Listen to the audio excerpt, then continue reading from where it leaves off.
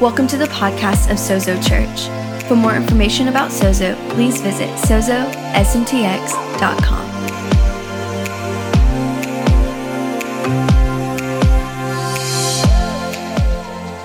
So I guess I'm just going to get into the thing that I'm here to say. And I told the people when I first got up Friday night, I said, it's a weird thing to be considered an expert at something that only God can do. So people think of me as like an expert in this arena of freedom. But the reality is freedom is an act of God in the life of men, not an act of men in the pursuit of God.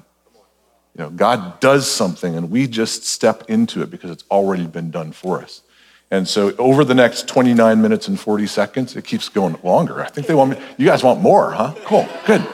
Over the next 17 hours, we're gonna just take some time to talk about the things that God does for us. But the key thing, and Joel actually started us by talking about that ever so churchy word, repentance. How many of you guys know that the devil will read the Bible to you, right? And not only that, he'll define words for you.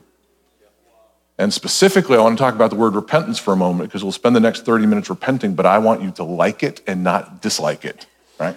So the word repentance is actually a Greek word called metanoia, and what it actually, the literal translation of that word is to think differently. Hence all of our books, hence our counseling center, hence our online academy. Think differently isn't about getting bad thoughts out and getting good thoughts in. Thinking differently is about the transformation of the way that you take in reality, the way that your mind processes reality, and therefore how you see the world around you. Because here's what we all have to know. The world around you is more than what you see right now. In this room, if we would look with the eyes of our hearts, in this room with us, there are other beings here with us who also were worshiping. They started the song, He is Worthy of It All. And we just stepped into it. In this room is a power called the kingdom of God that's soaked with love and life and goodness and fun. I don't know if you guys knew this. Fun is a fruit of the Spirit. Love, fun, peace, patience, kindness, goodness, gentleness. I mean, I know they translate it joy sometimes, but I translate it F-U-N because, well, we want to have fun, right? And it's a fruit of the Spirit. So repentance doesn't mean, hey, let's try hard to make this change. Repentance literally means, hey, it's kind of the thing Obi-Wan Kenobi did. These are not the droids you're looking for.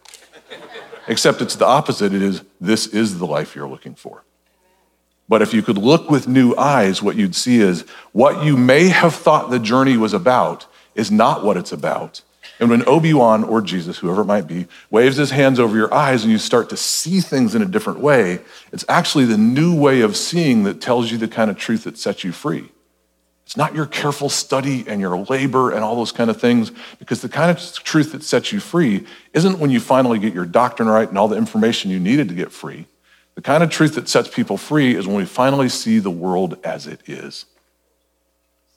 When we finally see the world through the eyes of its creator, when we finally see the creation through the eyes of the creator, suddenly we can know reality, and reality will make us free. So, against my better judgment and my normal habits, I'm going to give you 3 steps to find freedom. Oh, it's so hard to even say that. If you guys weren't with us, steps are not my thing. I mean, I got up and down from the stage okay.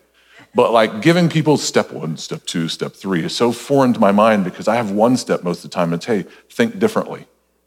But today I literally want to give you 3 steps because here's what happens. Polly and I have a counseling center where human beings come sit with us either live in person or on video and they say, I need to be free. And what they mean when they say that is almost always different than what we are going to help them think differently about. Because they have they have this thought process, I need to be free, but they're saying that with the mind of a prisoner. You ever known a prisoner before? You know how in church they say, turn to your neighbor and say hi? Turn to your neighbor and say, no, don't turn to your neighbor. Jesus never met someone who wasn't a prisoner.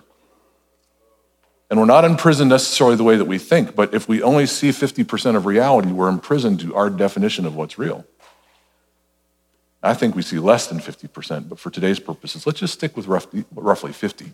So we typically think of freedom from the perspective of a prisoner, and I think it takes us 3 steps to get out. Here's what a prisoner thinks. They call us up, they say, I need to get free from looking at porn on the internet.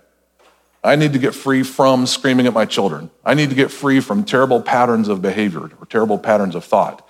And immediately we know that they're thinking like a prisoner. Here's how I know that, because a prisoner thinks about getting free from something. So let's talk about 3 steps of getting free. I'm going to name the 3 steps. By the way, it's super hard for me. I'm going to do it anyway.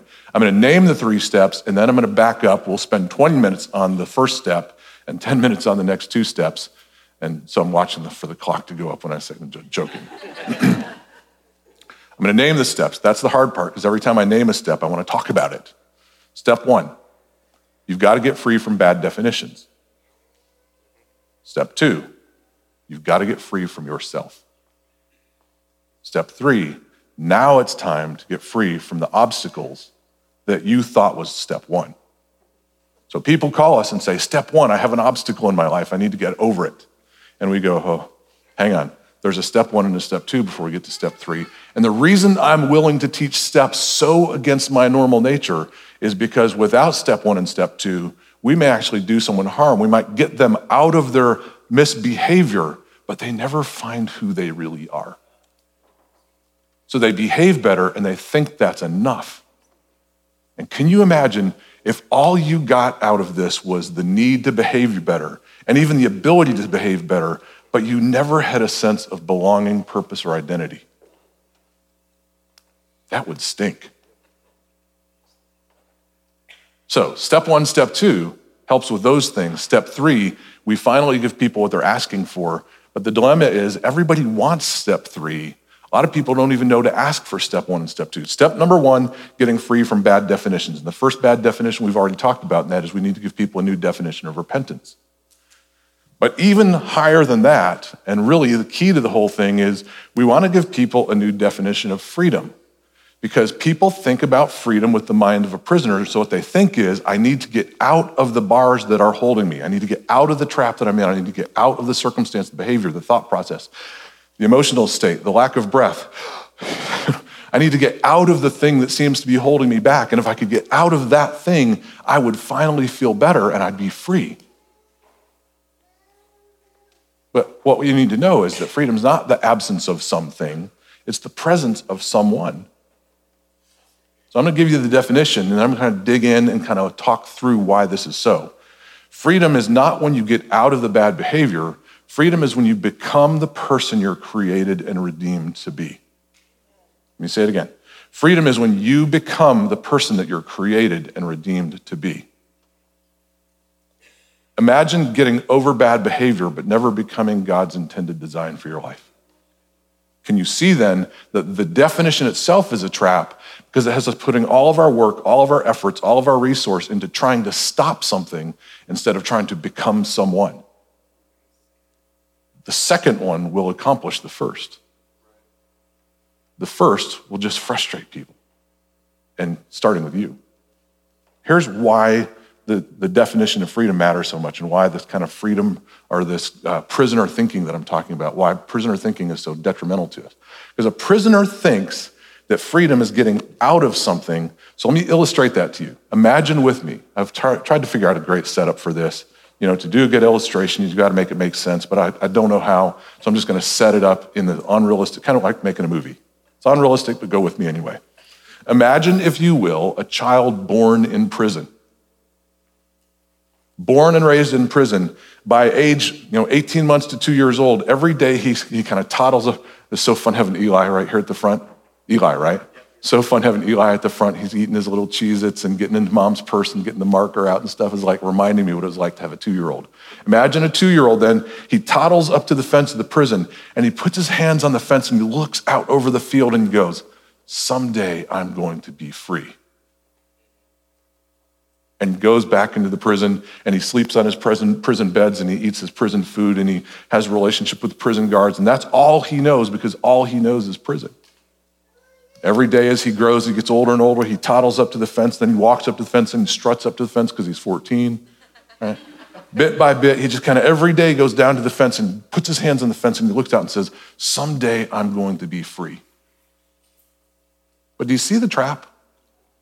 Because he was born in prison, if you know anyone like that. Because he was born in prison, His definition of freedom is defined by what he wants to get out of. And all he can see is about 100 yards of green field and some trees on the edge of the field. And in his mind, getting out of prison makes him free. Here's the dilemma. He doesn't have any idea what's possible.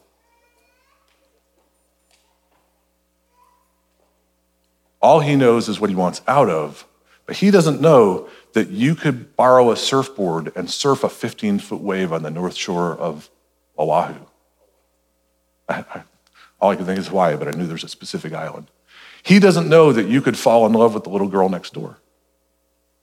He doesn't know that you could go to a baseball game and smell popcorn and hot dogs and scream with 40,000 screaming fans for some guy that hit a ball with a stick. He doesn't have any idea what's possible. He just knows what he wants out of. And therein lies our dilemma. As people born in the prison of our own mind, and the prison of our own mind tells us, God, why do you struggle with that habit, that thought process, that thing that you seem to want to get over? And I want to get over it. I want to get free from it. But as believers, I don't think any of us know yet what's really possible. If I read this right, there comes a day where you and I will reign and rule with Jesus Christ for all of eternity. That means I get to someday drive the planet. I mean, I drove a Corvette one time. That was cool. But a planet? You remember when God asked Job, when did you ever hold the snow back? When did you unleash the hurricanes on the face of the earth? And I don't think he's mocking Job at all. I think he's going, dude, this is what's ahead for you. It's always been the assignment of the human race to take dominion over the creation. That doesn't mean control it. That means learn to steer it. I don't know how to do any of that stuff yet. All I see is about 100 yards of green grass and some trees on the edge of the field. But I think there's way more possible for us than what we dream about. I always think about my friend who told the story. He described it this way. Imagine the great marriage supper of the Lamb, right? And all these guys gather around and you sit down and you're next to Paul and Barnabas and you're next to, John and Peter and you're next to all these guys. And Paul looks and goes, remember that time that we came to the town and the great wizard was telling everybody that he was the power of God? And when we showed up, God blinded him and everybody turned to God and he even wanted to know the secrets of God? They're going, yeah, that was awesome. Remember that time? They look over at Peter. It's like, remember that time you were walking along and just your shadow would pass by and people would get healed? They go, that was so cool. They turn and look at you and you go, what did you do? What? I didn't drink beer.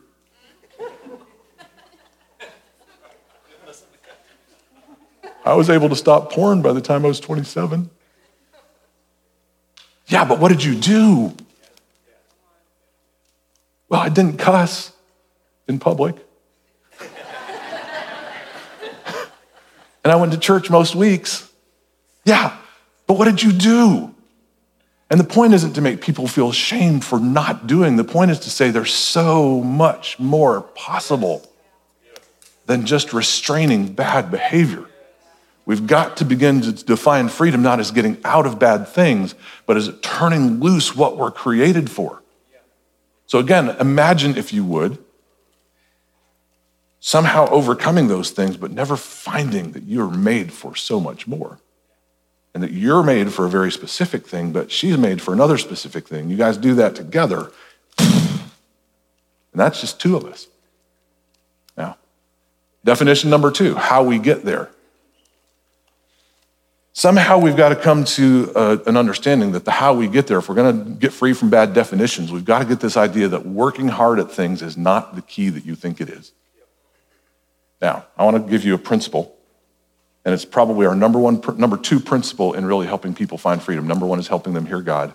We're not doing that today. We're not going to teach that today. We can do that all we want to. No hearing God in church today. Here's the passage, Matthew 6:33. Jesus looks at the crowd and says, why do you worry about all this stuff?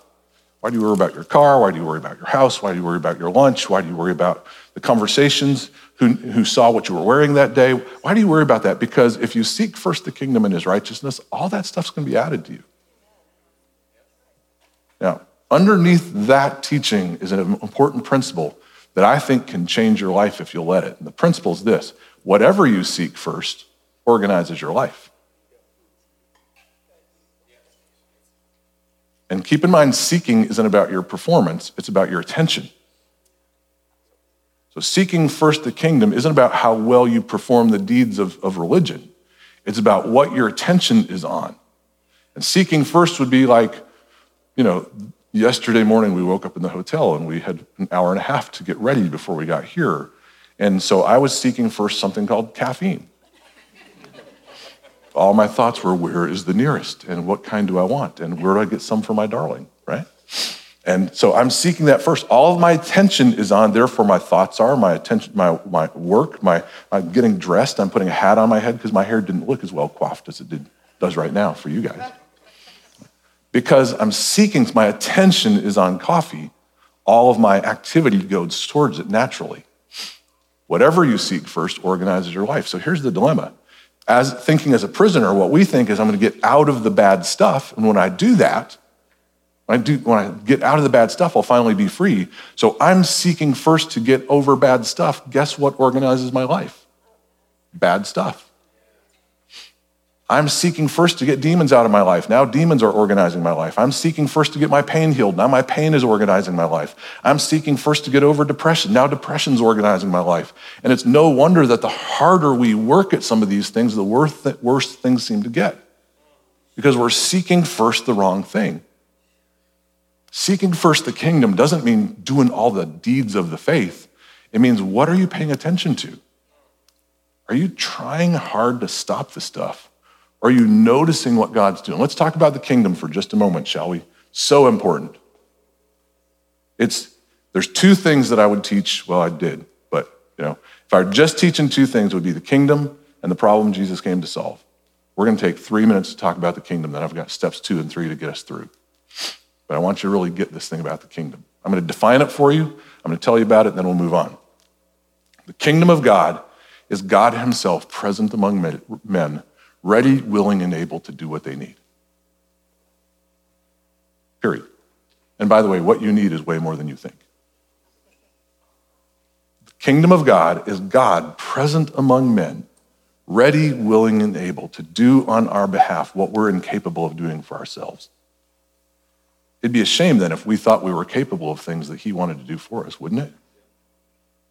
And the point isn't for us to try hard to let him do that, but rather to just turn our attention towards that. So let me give you kind of my picture of the kingdom. There's a moment in history where the kingdom and the earth were one. And Adam and Eve stood between two trees. And in that moment, they took from the tree that God had told them not to take from. And I kind of picture in my mind that in that moment, when they took from the fruit of the tree of the knowledge of good and evil, they're kind of like Die Hard. Sorry. When the bad guys blow up the electrical plant, you see this kind of view of the eastern coast, and all of a sudden black starts to spread throughout all of the east coast because the electricity is going off. The power is being cut off. And as the power is being cut off, darkness spreads, and as darkness spreads, people are without light. The kingdom is when Jesus stepped back into the middle of the darkness and said, hey, change the way that you see things, change the way you take in reality, because I brought light with me. Turn your attention toward the light, and everything else will be added to you. Try to fight the darkness, it may pull you into it. When Jesus stepped into reality and said, repent for the kingdom of heaven is at hand, he was not saying change what you're doing because God's going to be mad when he gets here. What he's saying is, hey, the way that you're thinking, the way your mind operates, focused on the darkness and trying to overcome things, it's going to swallow you up. Look, I brought light. Turn your attention toward the light will multiply. And the more we learn to turn our attention toward the light, we become bearers of that light. And we too can say, hey, I brought light. And then Beth can go somewhere and say, hey, I brought light. And then Mark can go somewhere and say, hey, I brought light. Tracy can go somewhere and say, I brought light. And when we do that, We're taking the kingdom back, not because we're conquering the culture, but because we bring light and help people turn their attention toward it. Step number one, getting free from bad definitions. The kingdom of God is the light of God, the presence of God, the reality of God, come among men, ready, willing, and able to do what we need and what we can't do for ourselves. Step number two, we've got to get free from ourselves. Did I only give myself 5 minutes for this one?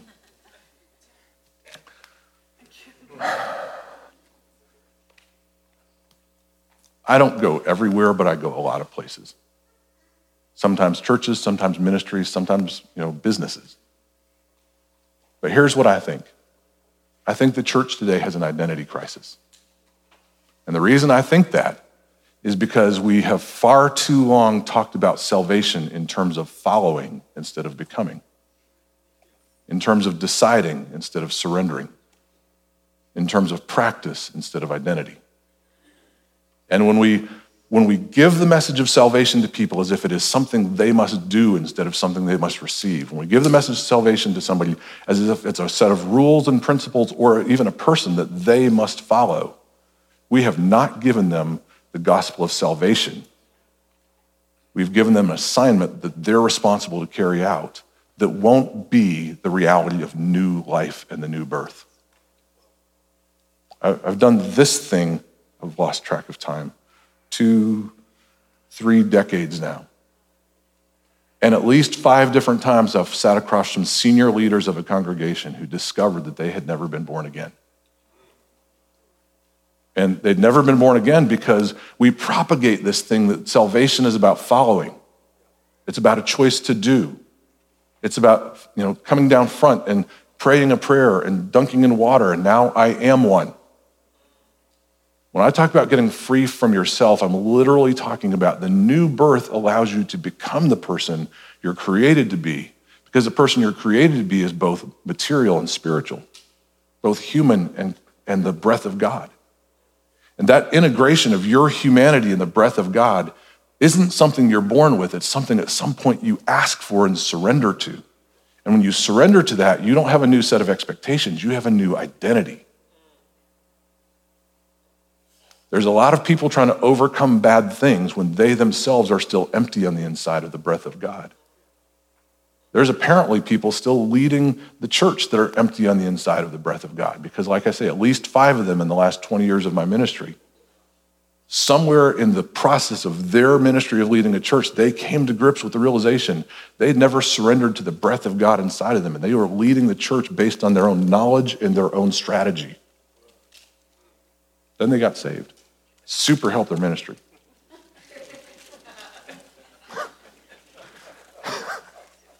As it should. But as someone who goes to places where people worship God and claim the name of Jesus, my observation is that we can have all kinds of focus, but without the core of the thing, and that is the old man become new. Not bad people become good, but dead people made alive. Right? That the new birth is the central act of leaving behind the kingdom of darkness and entering into the kingdom of God's Son. In fact, Paul tells the Colossian church, I think I got this right, Paul tells the Colossian church that when you're born again, that God himself translates you from the kingdom of darkness into the kingdom of God's dear Son. Now keep in mind, translating is different than transferring. Right? I only speak 1.3 languages, English and un poco español, right? And that's all 3 words I know. Maybe I know 2 more. But translating doesn't just mean moving a word from one place to another. It means translating it, making it compatible with the new language. And so the translation from the kingdom of darkness, remember the darkness spreading out over the land? Translating from the kingdom of darkness into the kingdom of God's dear Son makes the one translated compatible with the new kingdom. God takes a dark and empty soul and fills it with light and life and power and love and joy, and makes you a new creation. Getting free from yourself isn't about you finally overcoming the bad stuff. It's about a new birth that relies on God's activity based on your surrender to it. Regardless of how we describe it verbally, it comes down to this: I alone am not enough. No matter what I know, no matter how well I can speak or how poorly I speak, no matter how well I play an instrument, I alone am not enough. That was never the design. It was God in me that was always our hope of glory. And he's made it very available to us to be restored to that Christ in us place. There's nothing more central to the presence and the future of the church than Christ literally in us. Getting free from ourselves means coming back to a place where salvation is understood and accepted and practiced, not as a change of principle, but as a change of identity. In fact, let me just take a couple minutes and just pause and just let you take a moment to ask the Lord that question. Because this is kind of how it comes up with those senior leaders that I talk to. Doesn't matter how long they've served in a church, doesn't matter how long they've sat in a church, at some moment it's like, wait, I've committed, but I've never surrendered. I've followed, but I've never received. And I would say it simply this way: believe in your heart, confess with your mouth that Jesus is the one who wants to run the show from the inside out. Ask him if you've ever done that. And if he says no, you don't have to worry about that. Just say, can we do that now, Jesus? Bob wants to drive a Planet. I just want you to come in and drive my soul. Would you move in, take up residence, and give me a new identity? Step one, we get free from bad definitions of freedom and bad definitions of repentance and bad definitions of how we get to freedom. Step two, we get free from ourselves by receiving the life of Jesus and becoming an entirely new creation. And can you see how if people overcome obstacles, but they never become born again, we still not only have not helped them, we might have hurt them. We've allowed them to do better without Jesus. And isn't that really what the devil does? So let's talk about step three for a couple minutes. Now we say to people, there's something you came here to overcome. I mean, we should help with that too, right? A lot of cases, by the time we've done step one and step two, they're like, I forgot about step three. I'm good. I don't need anything now. But at some point, people go, I do still have angry outbursts. I do still click on things on the internet that I shouldn't look at. I do still treat people the way that I don't want to treat them. It's that thing still, even though I'm a new creation, my soul still has some echoes of the old me. And sometimes they still operate more powerfully than the spirit inside of me. Here's what I want you to hear about this. Every obstacle, I've gotten in some trouble for this, but it was misunderstood, and that's why I got in trouble. I mean, I get in trouble for other stuff because I'm in trouble, but every obstacle you've ever tried to overcome in your life is something, listen carefully, this is how we help people with this, because this is also a think differently thing. Every obstacle you've ever faced in your life is something that God created, Satan hijacked, and Jesus redeemed. Satan doesn't create. It's not in his repertoire. So listen carefully. He is not the author of fear. I'm going to give you two examples of what I'm talking about, but any obstacle you've ever faced, God created it, Satan hijacked it, Jesus redeemed it. Let me first of all talk about fear, right? Because if you're hearing that Satan's not the author of fear and you're going, wait, I thought we had to fight the spirit of fear and all this. No, listen carefully. Fear used rightly is the beginning of wisdom, right? Isn't that what the book of Proverbs tells us? The fear of God is the beginning of wisdom. Fear is simply the human capacity to attribute power to something. You and I have the capacity in our soul to attribute power to things. And if we attribute power to the one who rightly deserves that, wisdom is the next step. And it flows from that initial fearing the things that have power. It's when we start to attribute power to crossing the street, or bees and wasps, or elevators, or people in authority, or intimacy, spiritual leaders. When we start to attribute power to things and give power to things that we then suffer under the power that we've attributed to those things, what happens is now we have a barrier called fear, and we think we need to get rid of it, but really Jesus just redeemed it and said, hey, we can just kind of put that on the cross, give fear to the right object, and let's look at this through different lenses. Jesus redeemed that thing called fear. Satan hijacked it, Jesus redeemed it. Let's talk about sex for a minute. With 22 seconds, let's talk about sex. Joel's like, add time.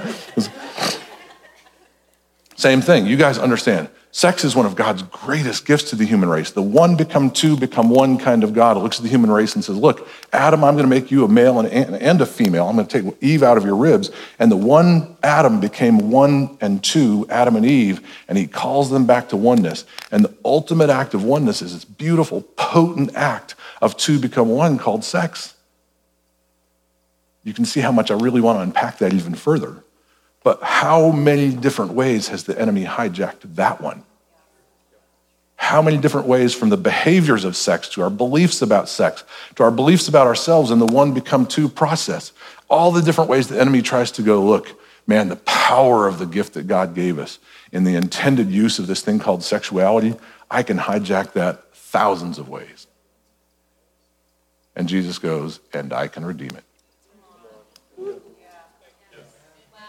Everything you've ever struggled with, God made for your good.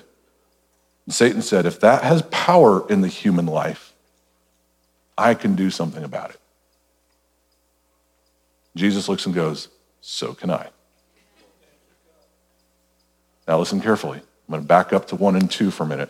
When we start to think about overcoming those obstacles, then our journey isn't about wrestling hard to stop the bad thing. It's about having our eyes open to God's original design for how that thing was intended to be used, and the power of the cross, and especially the power of the resurrection, to give us back God's original design for whatever that is.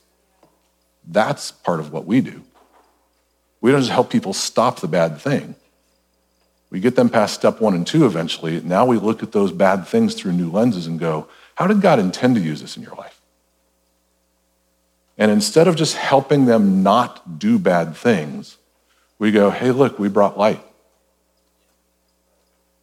And if you put that bad thing in the light and look at it through new lenses, suddenly the darkness starts to fall back and the light begins to spread. See, if nothing else, in catching you up so we can do this together for the next 4 hours, here's what I want you to hear. The journey to freedom is not about you figuring out the strategy to best overcome the bad stuff. It's about learning to turn your attention from the bad stuff towards the intended design, to turn your attention from the struggle to the light, to turn your attention from the problem to the kingdom.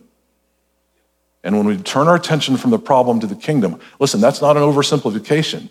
Once we learn how to seek something first, it gains power over all the other things. When we seek first relief from the problem, that problem becomes powerful in our lives. But when we turn and begin to seek first the kingdom, as we turn to seek first the kingdom, you know that picture I gave you from Die Hard? The bomb goes off, the lights go out, and the darkness starts to spread across the eastern seaboard as you look from a satellite view. As the human race starts to turn its attention from the darkness toward the light, that process is reversed. So I want to tell you this story, and then we'll just kind of pray and see what the Lord will do. But there's a moment in the Gospels, in the Matthew account, where it says Jesus finally gave up his life. And as he said, it's finished. Not only did life leave his body, but the veil in the temple was split in two. But if you read the Matthew account, there's a startling account of what happened next. It's like, it gets me, I don't even know. I'm just going to tell you. Here's what it says next in the book of Matthew. After the veil in the temple is torn in two, it says this, and the saints who were dead in their tombs came back to life, climbed out of their graves, and began to testify, listen carefully, not about what you're doing wrong and need to stop, but they got out of the grave. Literally, dead men and women got out of their graves and began to walk around Jerusalem. Man, I would have been in that revival, except it would have been scary. But listen, here's what they began to testify about the kingdom of God. They didn't give 7 steps to get over your bad behavior. They didn't confront people about their bad doctrine. They said, look, we've been to hell and we brought light. The veil was opened. The tombs were opened. Dead bodies got up and said, we brought light. Let's pray.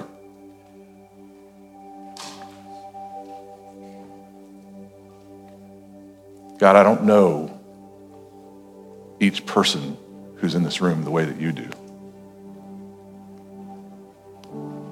I don't know what they came expecting or came needing. I don't know the darkness that surrounded them or the striving that they've been engaged in. I don't know if they've been in joy or depression. But I know this. Today you brought light.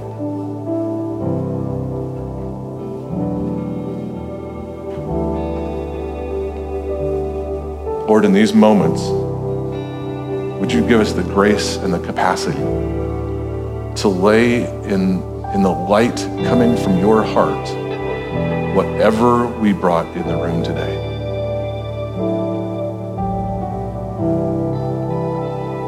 Not us trying to fix it, not us trying to get an answer, but just turning our attention from the thing that we brought in here to the light shining from an old rugged cross and a split veil and a kingdom made available to us. God, bring light